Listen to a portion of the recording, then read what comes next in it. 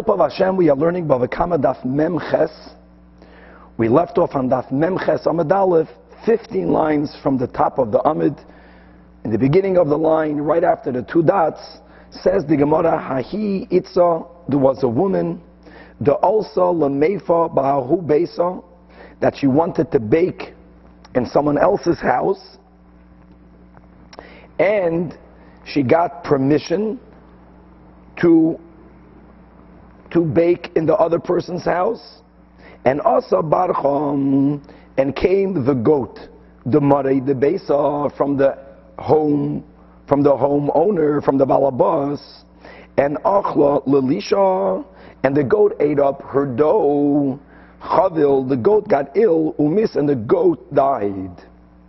So says the Gemara, Chayva Rava, L'shalume Demei Barcha. Rava obligated the woman who got permission to bake bread in the Balabas's house to pay for the loss of the goat. Asks the Gemara right away, Lema Pliga Adarav? Does it mean that Rava disagrees with Rav, the Amar Rav, as we learned Rav's opinion on Daf Mem Zayin Amud Beis? There we were speaking about a case, going back to the Mishnah, that a Bala Peres entered the house of the Balabas. There in the Mishnah it was without permission, and the Balabas's animal was damaged, the Mishnah says, by the Peres. And Rav clarified that the damage for which the Mishnah obligates the Baal HaPeres to pay to the Balabas is only if the animal slipped on the Peres of the Baal HaPeres. But if the Balabas's animal ate the Peres, then the Baal HaPeres who entered without permission can tell the Balabas, that's what we learned on Amud Beis, who asked your animal to eat up my Peres? It's as if the animal damaged itself. So coming back over here, the Amarav Hav Yala Shaloi Seichel. Here you would say even more. She entered with permission. So of course, she should not be obligated to pay for the loss of the goat. The goat should not have eaten the dough. So does it mean that Rava disagrees with Rav? So Amri, they explained, Hachi Hashta, how can you compare one case to the other? And ironically, it's going to be mamish the opposite. That over there, as we just spoke out, in the case of the Baal HaPeres, since the Baal HaPeres entered Shaloi B'Rishus, for some reason, that's why when the animal of the Balabas ate the Peres, the Baal HaPeres will be potter. Because it tells the Balabas, you shouldn't have eaten my Peres. Loi Kabil Alei Nitirusam. Since the person entered Shaloi B'Rishus, the person certainly did not accept responsibility, achrayas, to guard the Balabas's animal. So the person will be off the hook to pay. But over here, in the case of the woman, since she entered B'Rishus, in our case we say, Kabil Alei, that the woman obligated herself, Nitirusa, to guard and to make sure that the animals of the Balabas won't even eat her dough. Now, by the way, this seems to go mamish against what Rava himself said, also on Daf Mem Zayin Amud Beis, when the Gemara wanted to equate the Shitas Chachamim who hold that when a Balabas gives permission, the Chachamim hold that giving permission to enter equates, is equal to the Balabas saying, I'm a shomer over your things. But Rava says, we don't say the opposite, that the one who requested permission to enter is undertaking any type of responsibility. Here we seem to be saying the opposite. Here we seem to be saying that the person who enters a home, in this case the woman who enters to bake a dough, she is automatically accepting responsibility to guard the Balabas's things. The Gemara is going to address that in a moment. But here first the Gemara is going to ask, Maishno, why is this different from the Braisa that we learned also on Mem Zayin Amud Beis, that if a woman enters with permission to grind her grains, she enters Shaloi B'Rishus, if she enters a Balabas's house to grind, then the Braisa says, Va'acholosan behem t'shabalabayis, and the Balabas's animal eats up her grain. There the Braisa says potter, the Balabas is potter. However, still the imuhuzka. But if the Balabas's animal got damaged, and as we interpreted, there also damage means it slipped. That's what we learned in Mem Zayin Amud Beis. Chayeves. Then the woman is chayev, and the Braisa, so infers the Gemara, Tama Shalei B'Rishus. Why is she chayev? Because she entered Shalei B'Rishus, which would imply if she entered B'Rishus, pater. And Taka, why would she be pater? If entering B'Rishus automatically means she is taking responsibility to make sure nothing happens to the animals or to the things of the balabas, she should be chayev as well. Elama, clearly, as we spoke out, that entering someone else's domain with permission does not equate that the guest is undertaking any type of responsibility. So why are we saying it over here? So Amri, they explain the following, that when a woman enters someone else's house, litchoin chitim, to grind her flour, to grind her grain into flour, and she gets permission, kivin deloy bayet sineyusa midi, since it does not require any sort of privacy for her, what a woman needs to do to grind her kernels into flour does not demand of her to expose herself in any way. So therefore the balabask is allowed to stay on there. He didn't mean to leave. He gave her permission to be there, but he's also going to be there. The owner doesn't have to remove himself. And therefore, as we spoke out, the balabas remains responsible to watch over his things. The guest never meant to take achrayas to watch over the balabas's animals. Aval, in our case, in the case of Rava, it's unique, because since she got permission to bake, and the kiv and the boya heats in the yusa, since she needs to be in private, as Rashi speaks out, when a woman bakes, she exposes her forearms, she lifts up the ends of her garment that cover her arms, and the standard of tznius then obviously was very great. When a woman exposed her forearms, no man was allowed to look at her. So when the balabas gave her permission to bake dough, the balabas understood that he won't be able to be in that room. Now if the balabas has to remove himself, here we say that the woman who got permission understands that she needs to make sure that nothing happens to the animals of the balabas, because he's not even there to be able to watch over his own things. Let's read it inside. Keeping the boy eats neyusa marvasa the chatzir, the owner of the chatzir, what we call the balabas, misalken nafshayu, has to remove himself. Once the guest knows that the balabas needs to remove himself from that area, here we say that getting permission to enter does equate, the guest, will make sure that when I am alone in that environment, that I will watch over your things. Hilkach alod dida ramya nitirusa. And she should have made sure that the animal's goat doesn't eat her dough. She didn't fulfill what she undertook to fulfill. Here she's going to be chayiv to pay, like Rava Paskind, for the loss of the goat. Baruch atah Adonai Eloheinu melech ha'olam shehakolni b'dvarim. Gewaldig. Weiter. Quoting again from the Mishnah, Hichne shoyrei lechatzar balabayis. As the Mishnah gave, according to the Chachamim, the way we are learning the Gemara, like Rava explained, the whole Reish is the Chachamim, and then Rebbe just disagrees with the Chachamim.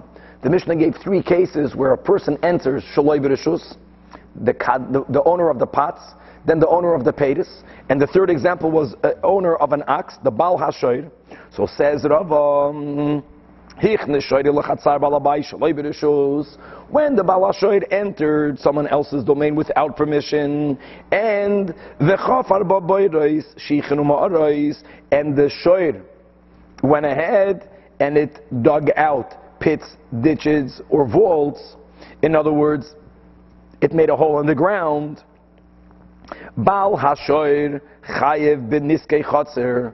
First of all, obviously, the Baal HaShoir who entered Shaloi B'Rishus has to pay for the damage that happened to the ground. However, says Rava, Ubal HaChatzer Chayev B'Niskei Habar. If afterwards the owner of the Chatzer declared that area ownerless, and that area now has a boir, the boir wasn't dug by the Baal HaChatzer. The boir wasn't even dug with the animal of the Baal HaChatzer. The boir was dug by someone else's animal. Here the din will be that if someone falls into that boir, the Baal HaChatzer is going to be chayiv. Why? Because before he declared that area ownerless, he should have fixed the boyd. He should have taken away the hazard. Now, 1 second, says the Gemara, Va'afalgav, even though we learned that when it says in the pasuk, Ki yichra ish boyd, that if a man is going to dig a boyd, and the Torah uses the words man, Ki yichra ish, from there we learned, V'loi shoyed boyd, that if my ox digs a hole in the Reshus HaRabim, none of the Dinei boyd applies.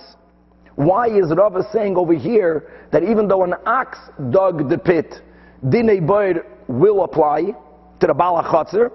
Answers the Gemara, Hach over here, Kivan the Islay lahaich lemaluye, since the owner of the Chatzer had the opportunity and the time to fill up the hole, because the hole was in his Chatzer before he declared it ownerless, and V'loi kamalyan, he didn't fill it up, is command the Chari Yedami, it's as if he himself dug the pit. In the case of the pasuk, ish boyd v'loi shoyer boyd, is, as we spoke out, that's only if my animal who's walking in the Reshus HaRabim digs a pit. There it dug the pit in a domain that doesn't belong to me. So yeah, of course, in the ideal world, I should watch over that as well. But you can't compare one case to the other. There it was not in my domain. I'm not the balabas to fill it or to dig it. Here, it happened in my domain. Now the Chiddush of Rava is that the Baal HaChatzer Shoyer didn't do it.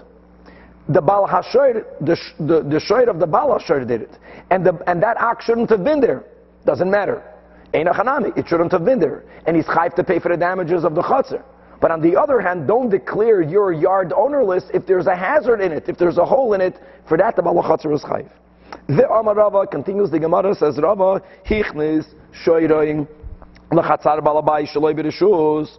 Again, a Baal HaShoyer enters the domain of a Baal HaChatzer without permission. Vehizik as Baal HaBayis, and the ox does damage to the Baal HaBayis. Oy Baal HaBayis huzak boi, or let's use the words of active and passive. So if the ox actively hurt the Baal HaBas, or if the Shoyer actively hurt the Baal HaBas, or if the Baal HaBas tripped over the ox. In other words, the Shoyer didn't actively hurt the Baal HaBas, but there was a passive damage. He tripped over him. In both cases, chayiv, meaning the Baal HaShoyer is chayiv because he was there without reshus. Ravatz, normally we interpret the word ravatz as if he crouched, if he squatted, if he went down, and then damage happened. Here, pater. And right away the Gemara is going to ask, let's read inside Rashi, Ravatz pater. Says Rashi, Kostalka Daita Chashta. The Havamina now is that if the Shoyer that was there Shaloi B'Reshus, Ravat squatted the Shiber Kalim and broke utensils, Oi, after the animal squatted, Niskal Bay Balabas, the Balabas tripped over the animal, then the Baal HaShoyer is spotted, and that doesn't make sense. So right away asks the Gemara on Rava, Umishum the Ravat spotted? Who cares if he squatted? He was there Shaloi B'Reshus. Amar Rav Papa clarifies Rav Papa, what did Rava mean when he said Ravat? It means Shehir Galolim, that the ox didn't squat. That the word squatting is used because the Shoyer allowed to drop from it dung. In other words, dung left the ox. And then the nitanfu kale of Shabalabayas and utensils of the balabas became soiled. Here is where Rava says the Baal HaShoyer is potter. The question is, why is he potter? So explains Rav Papa, because since the Havia Gelolim Boyer, once there is a hazard that's not actively moving, there's just dung sitting there, that is in the category of Boyer, and Taka the Boyer of the Baal HaShoyer. However, the rule is that if Kalim get ruined, get damaged in someone else's Boyer, the Baal HaBoyer is potter. So over here is pater because of the exception of Kalim. Asks the Gemara Hanicha, going back to what we learned in Daf Chav Ches, that's good according to Shmuel, that holds Kol Takola Boyerhu, that any obstacle, whether it retains in your possession, whether it's not yours, is always going to be classified in Boyer. The Gelalim are Boyer. But according to Rav, that says that Adam Mafkele, that Boyer is only something that is ownerless while damage happened in it. And here, L'chu'ura the Gelalim belong to the Shoyer, to the Baal HaShoyer. and therefore they should still remain in the category of shoir. And if shoir damages kalim, the bala shoir is chayiv. Ma'ikala meimar amri. So they answer to explain Rava's din that stam gilalim, that when dung leaves someone's animal, afkurei mafker lahu, the baal of the animal by nature declares it ownerless. And therefore, even according to Rav, if something is ownerless, it's in the category of boir. By boir, you have this exception, right? Shor v'lei adam, chamoir v'lei kelim. Ve'amar Rava, says Rava, another din, that nichnes lachatzar balabai shaloi b'reshus.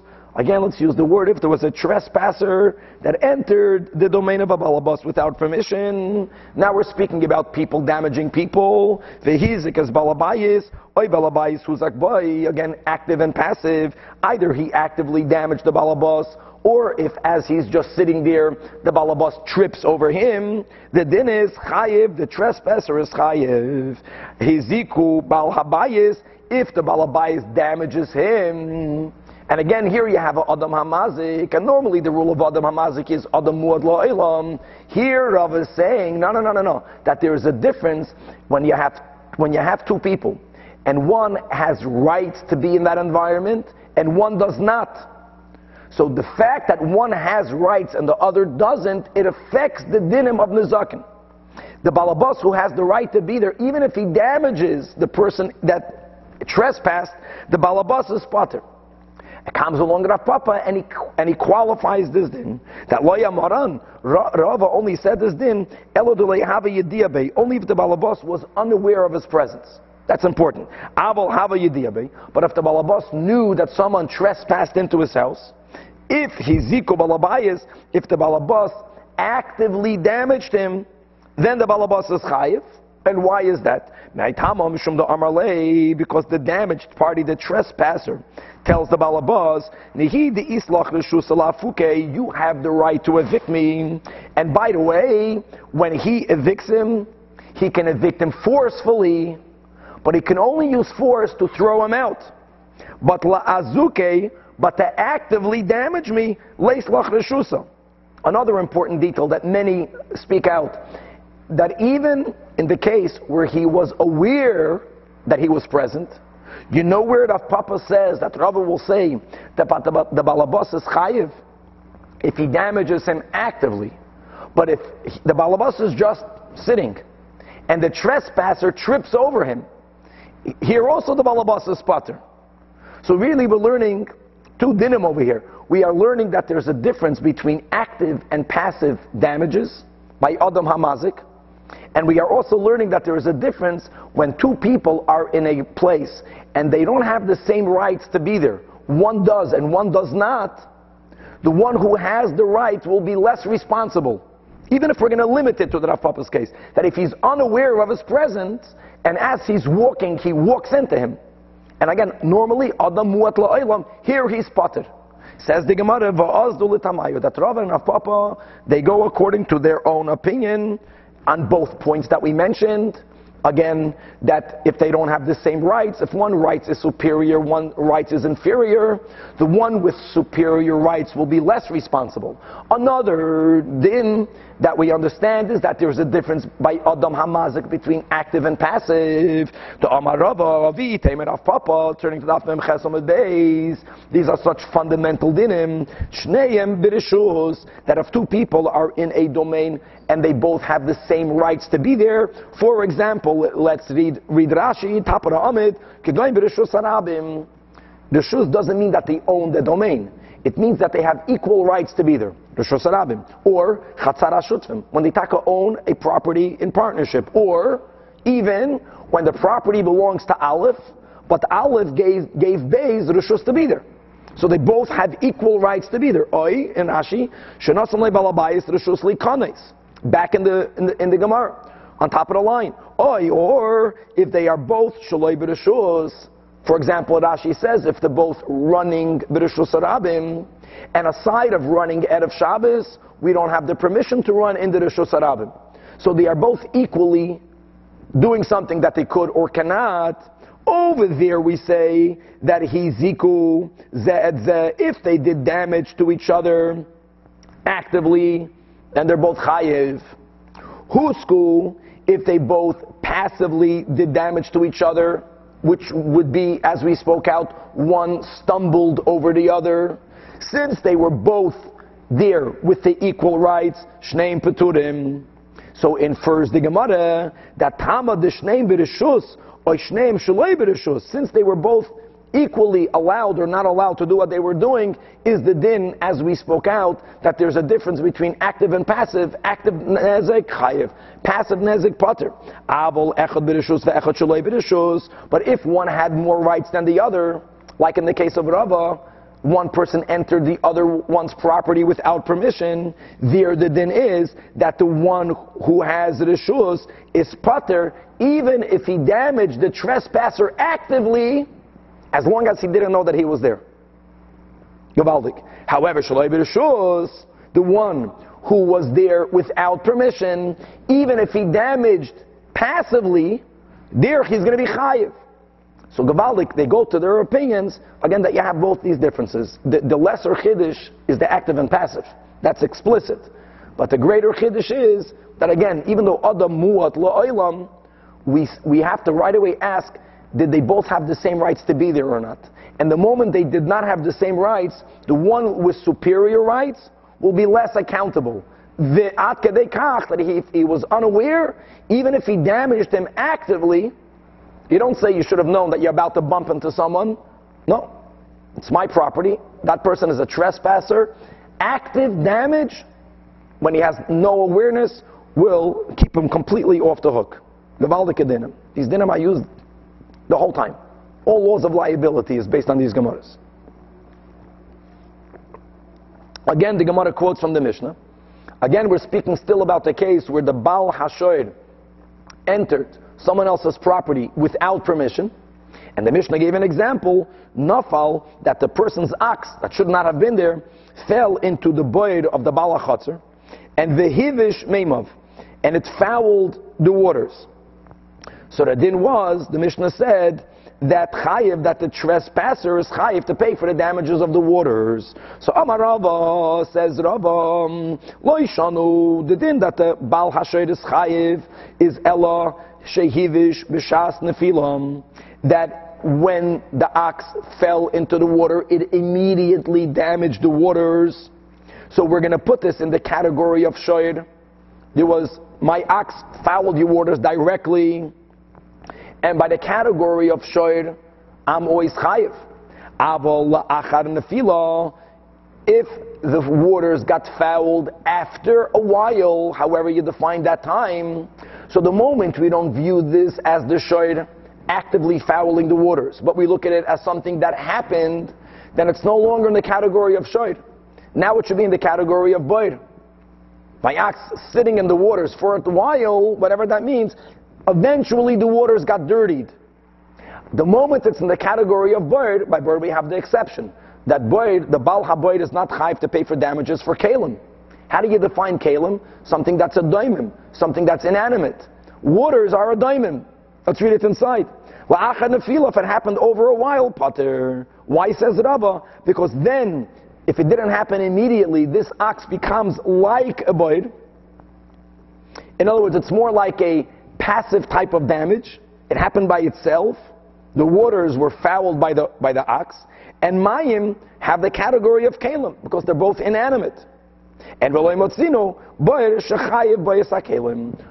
Gavaldik. Says the Gemara again, like we just had on Amar Aleph, Hani chalu Shmuel, that only works according to Shmuel, that says kol takala boirhu, that whether you own an obstacle or not, whether it's yours or not, is even if you own it, it's still in the category of boir. But according to Rav, that says adam afkelei, that boir is only that which you currently do not own. Here the Baal HaShoir owns the shoir, so it's never going to be in the category of boir. If it's not going to be in the category of boir, it's in the category of shoir. Shoir is chayiv even for kalim. Why is the Rava differentiating? Ella says the Gemara to clarify that what Rava really said was something different. That Amar Rava lo yishanu ela shehivish mi gufay. According to Rav, it doesn't matter if it happened immediately or not, as long as the water became fouled from the body of the ox. There is where we consider the Baal HaShoir the active damager, for which he's chayiv to pay. But if the ox, let's say, died, and the carcass begins to decompose, and there is a stench that comes out of a decaying body, and that stench is what fouled the waters, over here, pater. And why is it pater? Not because it's boir versus shoir. Nothing to do with that. It has to do with another important rule. And the rule is taking a step back, the bigger picture, the very fact that if I don't damage, if only my property damages, the very fact that I'm chayiv to pay is a chiddush. And it has to go into one of the categories of the nezikin. However, the moment I am more removed from the damage, which means that my property didn't directly damage, it only caused damage, that's called grama b'nizakin. I only caused the damage, and true medina shamayim I'm chayiv to pay, but the rule is grama b'nizakin is pater medina yadam. So the question is, how do we look at stench, at a bad smell? If stench is something that's mamashizdik, that belongs to me, the Baal HaShoir, then my stench, or my animal stench, fouled the waters, that's shoir. But Rav is telling you a chiddush that stench is not something that belongs to the owner, because it doesn't directly come from the body. It's not part of the body. We look at it as something that comes from the body. So it puts the owner of the shoir in a step more removed from the damage. We only view this as him causing the damage. That's why he's pater. My tama grama ba'almahu, which is a chiddush regarding stench. And grama. Is that assuming stench only happens later? No. Any stench, not because. Even when he falls in right away, there's that. That's the point. That stench, smell, because it's not my mashazdik, it's not considered my mammon that was mazik. My mammon caused the waters to get ruined. The gavaldik concept. And the grama ba'alma loy mechayev. Correct. Very good. Correct. Clear. Not an hour later, which was the first Havamina. An hour later would mean normally shoyer or boyer. Later means, very good. Weiter. Now, the Mishnah said, another example, that if again the Baal HaShoyer entered someone else's property, shaloi b'reshus, and the shoyer jumped into a pit, and in the bottom of the pit, the Mishnah says, Haya aviv ubenai, the father of the Baal HaChatzir was there, or the son of the Baal HaChatzir was there, and the shoyer killed the person by jumping into the bar. So the Mishnah says that the Baal HaShoyer is obligated, mishalom, to pay the kaifer. And now we have to go back to the whole parsha of kaifer. Let's not forget that by keren, even by tam, meaning when an animal is mazik someone, and it actually killed someone, the shoyer has to be put to death from the first time. Hashoyer yisakal is even by a tam, but the obligation to pay kaifer is only after the animal becomes a muad. So asks the Gemara, 1 second. If we're speaking about a case that the Baal HaShoyer entered someone else's domain and jumped in a pit and killed his father or his son, the Mishnah says he's chayiv to pay kaifer, va'amai tamu. The Havamina, why we think it's even a tam, because it's highly unlikely for an animal to become a muad by doing such an unusual thing. For an animal to go into a pit and to throw itself in there and kill a person on the bottom of the pit. So the Havamina is, wow, that was an unusual thing. It's probably the first time. But if it's the first or second time, the animal is still a tam. So Rav has to say, so he came along and Rav says, no, the animal is a muad. And what's the case? B'muad lipol al b'nei adam b'bayris askinan. And again, the Havamina of the Gemara is that this is an ox that when he sees a person on the bottom of a pit, has a mishagas. It throws itself in there to kill the person. And it did it not once, twice, 3 times, now it's a muad. So here the problem is, ihachi bar katalohu. And let's read Rashi inside. Now really we learned these sugyas before. We had this on Daf Mem Daled, but we learned it quicker then. We were traveling. So let's read inside the Rashi. But just before we learn the Rashi, the Nakuda is like this. That on Daf Mem Aleph, the Gemara asked a very practical question. How can an animal ever become a muad? Since the din of Asher Yisakal is after the first time, so the animal should have been killed after the first time. How did you even have a case where it killed 2 times or 3 times for it to become a muad? And the Gemara gave a couple of practical answers. This question is a very practical question. It's a technical question. We'll read the Rashi inside. That in such a scenario where the ox became a muad to kill by jumping inside a pit, all of the scenarios that we gave before, for example, the animal ran away, it killed. Theoretically, you had to kill the ox, but it ran away. And before Beis Din had time to catch the animal, it killed another person. Then it ran away. Then it killed another person. An animal can run away if it's not confined in the bottom of a pit. When the ox jumps inside a pit to kill a person, the ox is stuck in the bottom of the pit. These are technical things. So whoever picked up the ox should have taken it to Beis Din. Let's read inside the Rashi quickly, because he goes through all of the technical answers in the Gemara, and he says that it shouldn't work over here. Bar Ketalahu, the Rashi is more or less on the side of the Gemara, 2 or 3 lines above it. Rashi starts in middle with the Divrei HaMaschil. Bar Ketalahu, the Benefila Kamaisa, it should have been killed after it jumped the first time. And Veheich Baladei Muad, how will it ever become a Muad? Bishlam Egab Muad, Bechlal de Negicha is when an animal is a Muad because it gored. Ikla Meimer, as we learned in the in the previous Pedic and Daf Mem Aleph, one example was the Katal Barak. It gored and it ran away. Inami, the other answer we gave there was B'She'ein Makir and Hashoid, that people told the Baal Hashoid, one of your oxen killed a person. Beis Din cannot kill an ox because they don't know which ox. But the owner of the herd is responsible now to guard his entire herd, because he knows one of my oxen are Vildachaya. And then the din is Taki, you become a muad. But here, you know the ox, it fell into the pit. You see it. Inami, the other answer is Shuhuz Muzayim, that whole beautiful scenario that the 2 witnesses says it killed, then it became Zaymimim, and it happened a couple of times. So it says Rashi, Avol Zem, in our case, the fact that the shoyd killed a person by throwing itself in the pit, the ox technically cannot get itself out of the pit. And therefore, you can't say that it escaped. Or you can't say that people don't know which ox did it.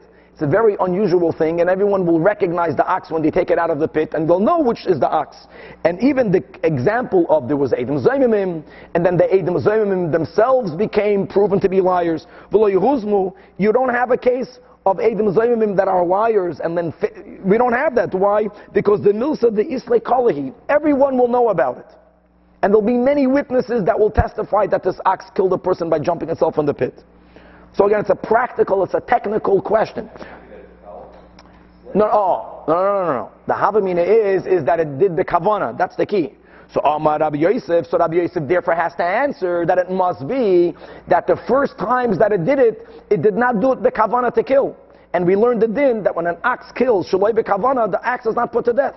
Rabbi Yosef, the Chaza Yeroikev Nafal, that it killed unintentionally. What's pshat? That there were greenery, there were vegetables growing out from the lip of the pit, and the animal, Dafka wanted to eat those greens, and as it's bending over to eat it, it didn't do it to kill it, it fell inside.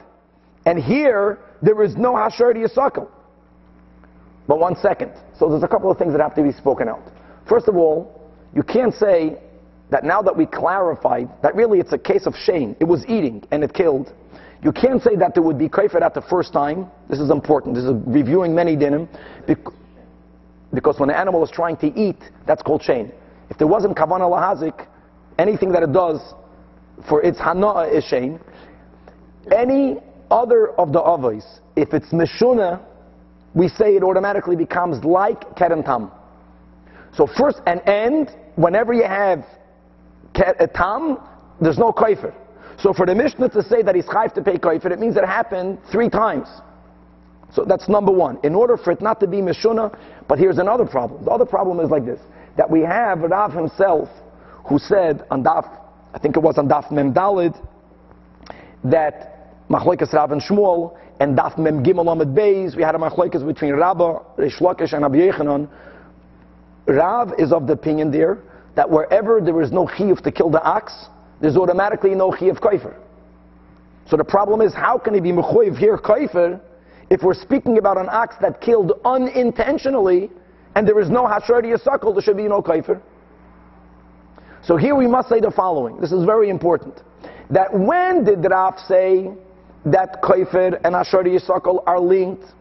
That's only in the case of keren, kavanase lahazik, that if an animal killed a few times, that was the case we had over there, it killed once and twice and thrice, the kavanah to kill, tam.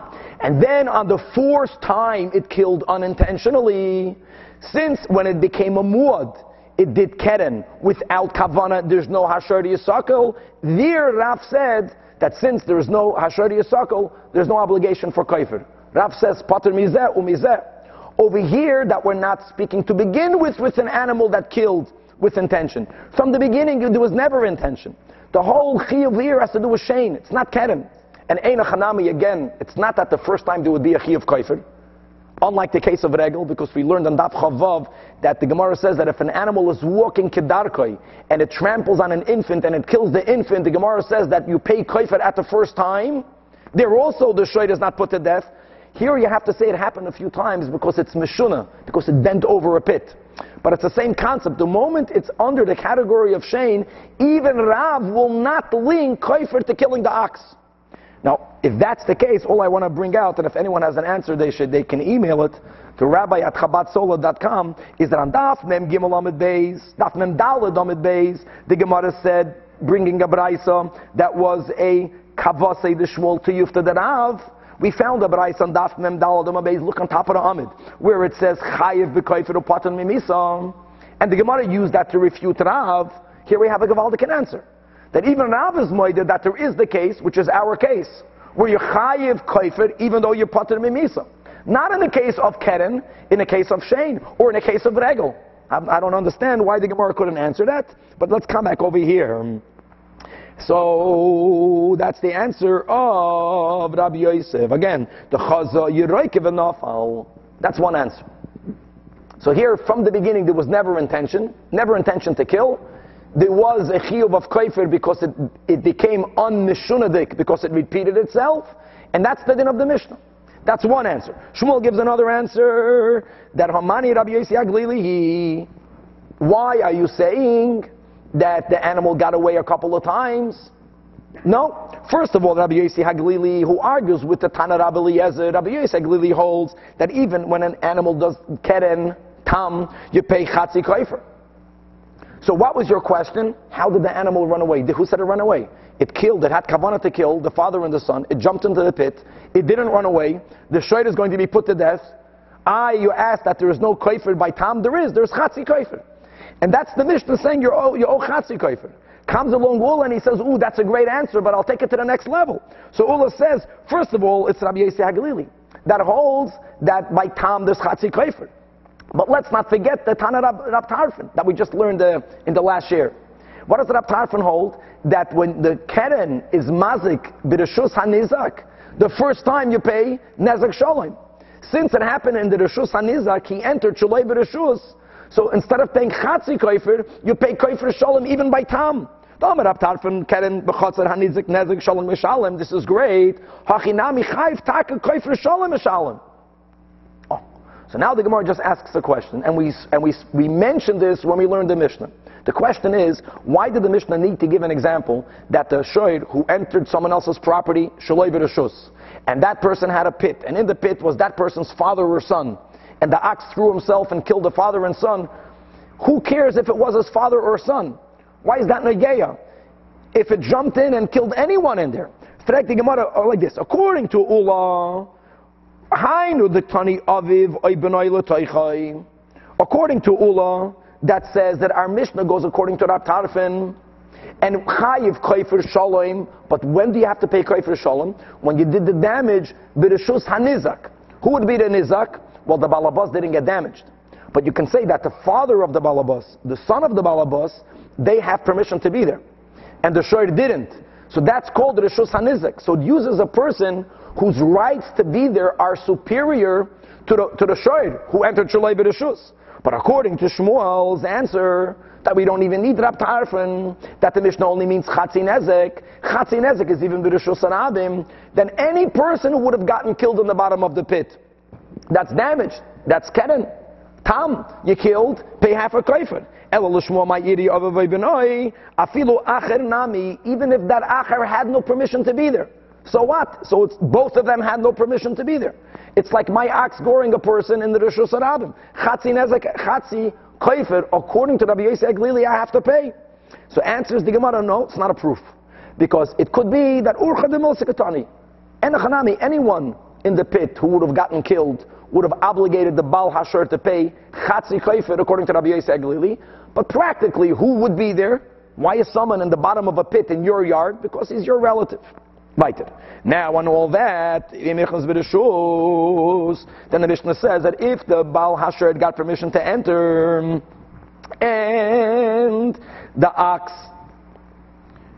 Baal HaChotzer Chayiv, and the ox damaged there, the Mishnah was Baal HaChotzer, and the Baal HaChotzer's ox damaged my ox, then the Baal HaChotzer is Chayiv. Itmer, we learned regarding the machloikas of the Chachamim and Rebbe, which is, when I ask permission to enter your property and you give me permission, does permission mean, like the Chachamim hold, that he's also undertaking achrayas to watch over my things?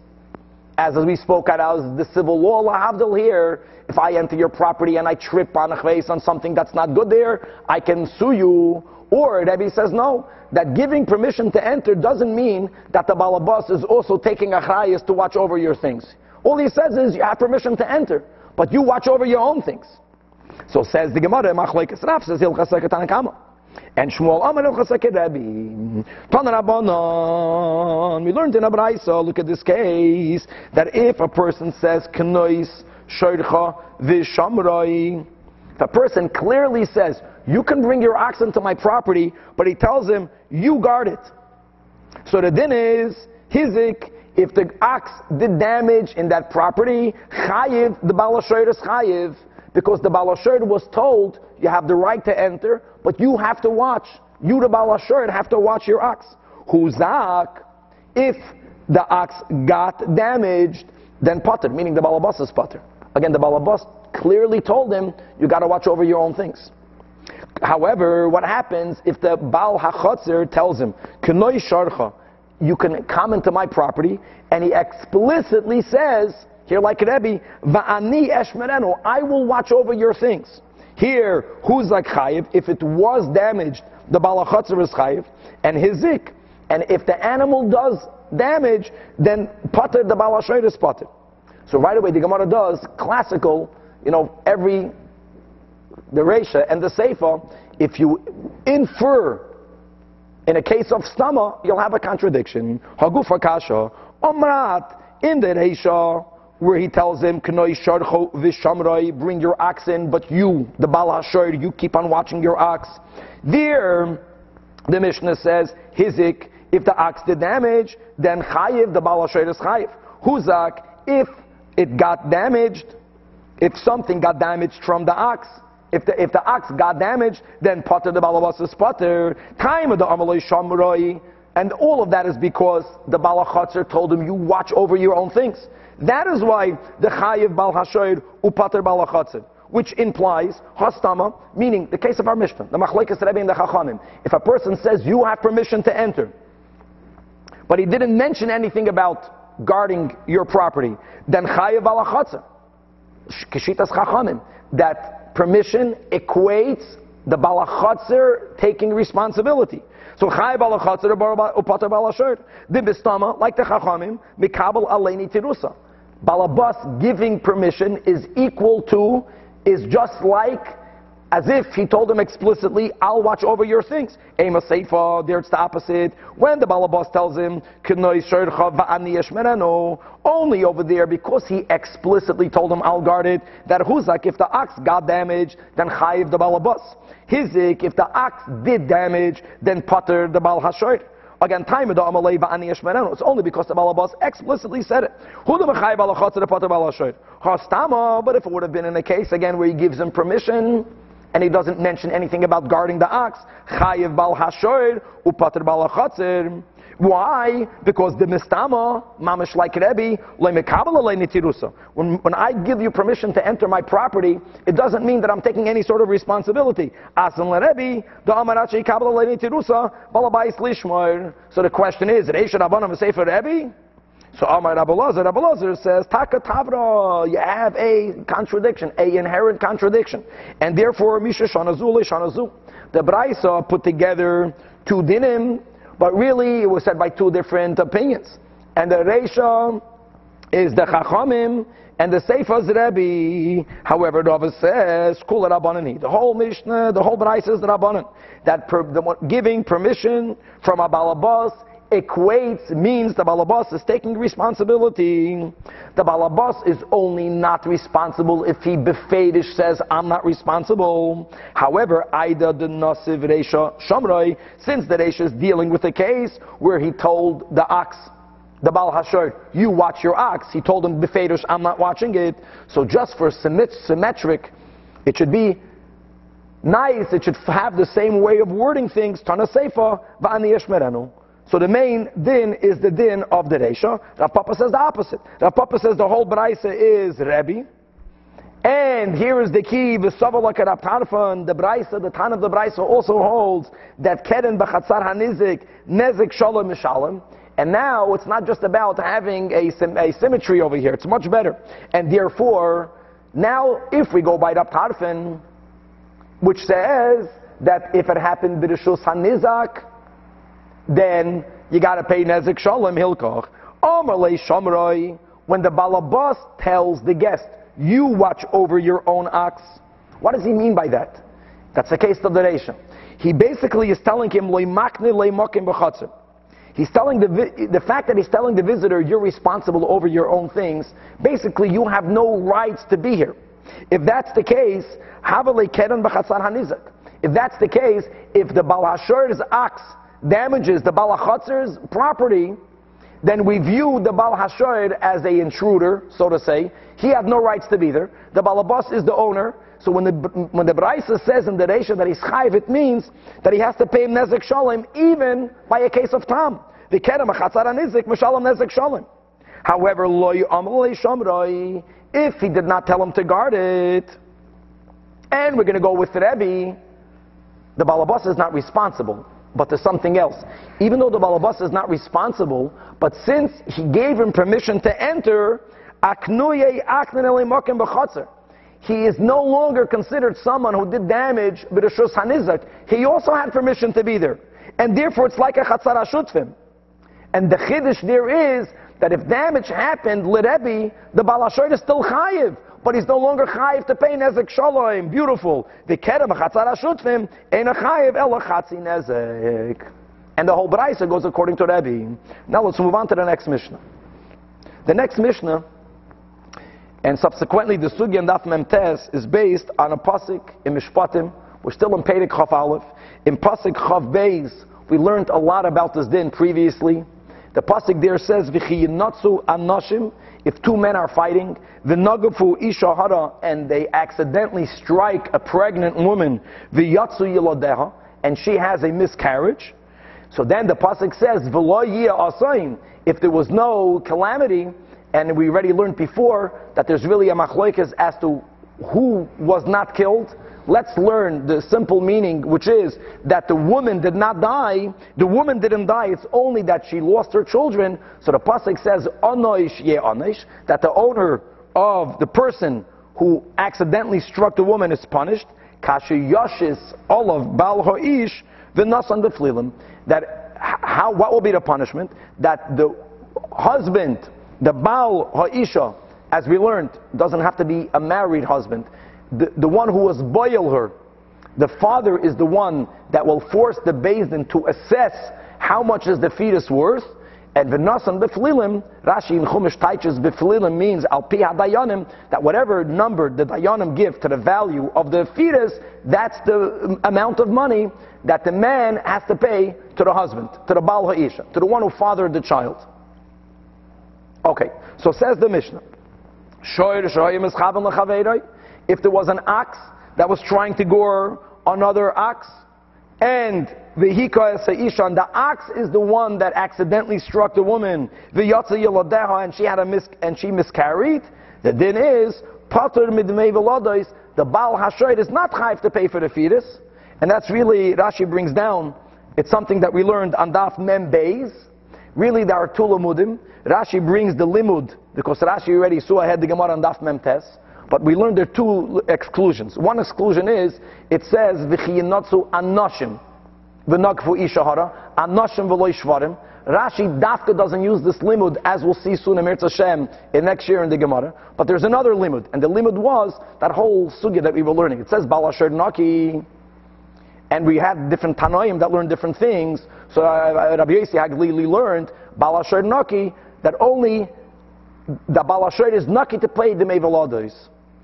And that's the word that Rashi brings down over here. The only thing Rashi points out is that the Mishnah uses this in a case where the shoyd was mischaven to hit someone else. The emes is that the din, that the Baal HaShoyd never pays for the loss of a fetus that his shoyd caused, is even if the shoyd intended to hurt a pregnant woman. There's no nafkamina whether he was mischaven or not. That's different than in the man. Because that was the whole din we learned on Daf Mem Gimel, on Daf Mem Beis, the concept of kamlei medenabimine, that when two people are fighting and one person intends to kill the other, and if they taka kill them, since the chayv misa, they won't have to pay for the damage of the fetus. So the concept of having kavana or not having kavana is only negeya b'chinatzu anashim. So the Gemara is going to, Rashi brings out, the Gemara is going to tell you that this is tafka lav dafka. That shor shoy mischaven lechavere lav dafka. Even if the shor was mischaven to kill or to hurt a woman, and it killed a woman, God forbid. So for that, there's a chiyuv, chiyuv kaifer.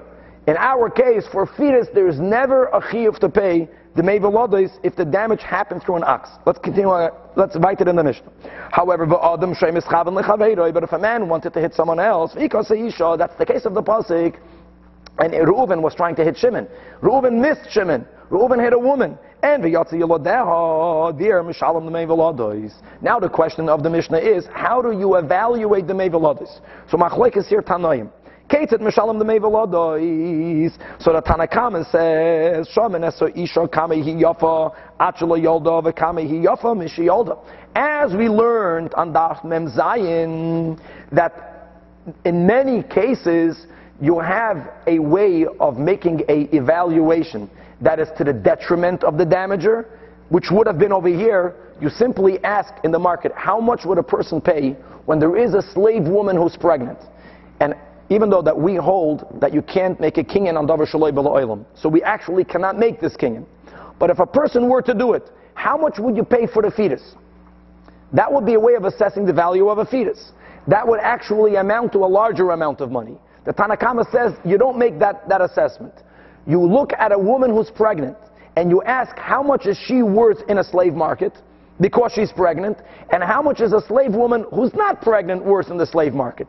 That is the difference between her being pregnant and her not being pregnant. That is the mevelados. Now there are many more details here, as we'll speak out on next year, just to give an intro. There is her being worth less because she's not pregnant, but then there's something else. When a woman is pregnant, she's more robust. She looks healthier. So she also has her own value. What about that? We'll address that in the Gemara. Then there's something else. Aside of the fact that she now lost her fetus and she's not as robust, she got a klap, she got hurt. So there's damage done to her. That, to say clear, damage is something that goes to the woman. Again, we'll speak on more details on Daf Mem Tes. We are focusing here only on the fetus. So the Tanakama holds you don't assess the value of the fetus by himself. What you do is, how much was she worth pregnant? How much is she worth now that she's not pregnant? The difference is what you have to pay. Rabbi Gamliel argues with the Tanakama, Daf Mem Tes, and he says, Im Kain, Oy Bazoi, if this is the way you make the assessment, Misha Ha'isha Yoiledes, Mashbachas. When a woman gave birth, when a woman is no longer pregnant, her value increases. And I'll already give you a heads up that when a woman is pregnant for the first time, how lucky we are today that Baruch Hashem, because of God's wisdom that came to us, and because of modern medicine, there are a lot less fatalities when women give birth. Not that long ago, when a woman gave birth, there was a much higher rate of the woman dying. So a woman who was pregnant for the first time, the way it would work is that she would have less value in the slave market. Because buying a pregnant woman is a big risk. You might end up having her and a child, two slaves, but if she dies during childbirth, you'll have no one. So Rav Shimon Gamliel is telling the Chachamim that your way of assessing it will not only make the damager liable to pay a smaller amount of money, he'll be liable to pay no money. Because a woman is worth more money when she's not pregnant. Ella, how do we evaluate Shaman as Savaladas Kamehin Yafin? Like we mentioned before, We simply ask, when a woman is pregnant, and if you were to sell the future slave, how much would a person pay? And a chanavi, it could be that she'll die and he'll die in birth. But the person is not going to pay a full price of a baby. He'll pay much less than that.